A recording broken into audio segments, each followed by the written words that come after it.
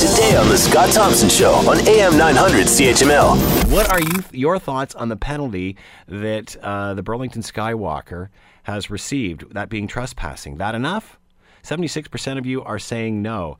Let's bring in OPP Sergeant Kerry Schmidt. 21-year-old daredevil has been charged after a video was posted on YouTube showing the man walking across the top of the Burlington Skyway. This was just nuts. All right, let's bring in Dr. Daniela Schreier, a clinical psychologist out of Chicago, drschreier.com. She is with us now. Hello, Daniela. How are you today? I am very well. How are you, my dear? I'm doing very well. Great to speak with you again. I'm sure you've seen the video. What are your thoughts when you see something like this? Does it really surprise you?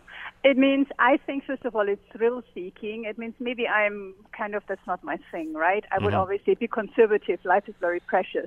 But the gentleman is only 21 years old. There's still, I think, no impulse control.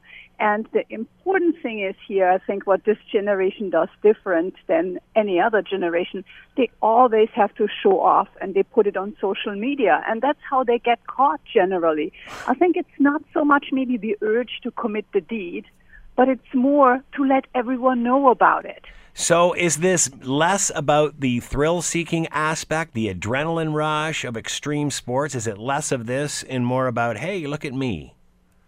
I think it's a combination of both. But before, if you could get away with something, right, you knew, and maybe some people knew, that was okay. But nowadays it's more of showing off and having others know that you did that and maybe you dared to do it. So I think it's more about, go ahead. You bring up a very valid point, Doctor. In the old days, it would, you would do something, some sort of prank, and a couple of people would be there maybe to witness it, and then the rest was all spread through rumor and gossip and what happened and people giggling and telling the story afterwards, and maybe it grew a little bit each time it was told. That's gone now, isn't it? Totally, because there's this need for total exposure. It's like exhibitionism nearly, right? It means everything is good to go on Facebook, even like from breakups to being walking on bridges or, doing anything that is very dangerous to yourself and others. And there's no consideration actually how negatively that can impact others.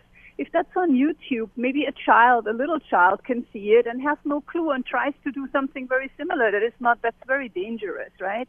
Or, I think where is the thought, if I would fall down from this bridge, granted he's only 21 years old, he thinks he's invincible, but if I would fall down, who's scraping me up and who is paying for it? Well, you would. You're the taxpayer, right? So, incredible.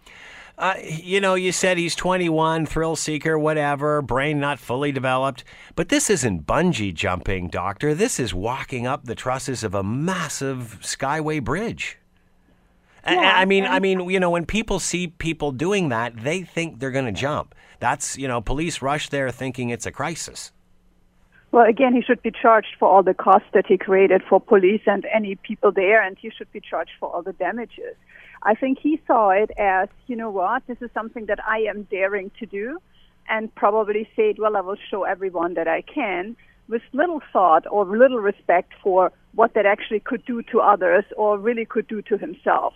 I think it was really about strapping on the camera and showing everybody that, hey, I'm up for that. Who joins me or who can actually join my league? And I'm not making excuses for that. All I'm saying is that he's 21, so the frontal lobes, our impulse control center, is not fully developed. That doesn't justify what he did because no other or most other 21-year-olds don't do that.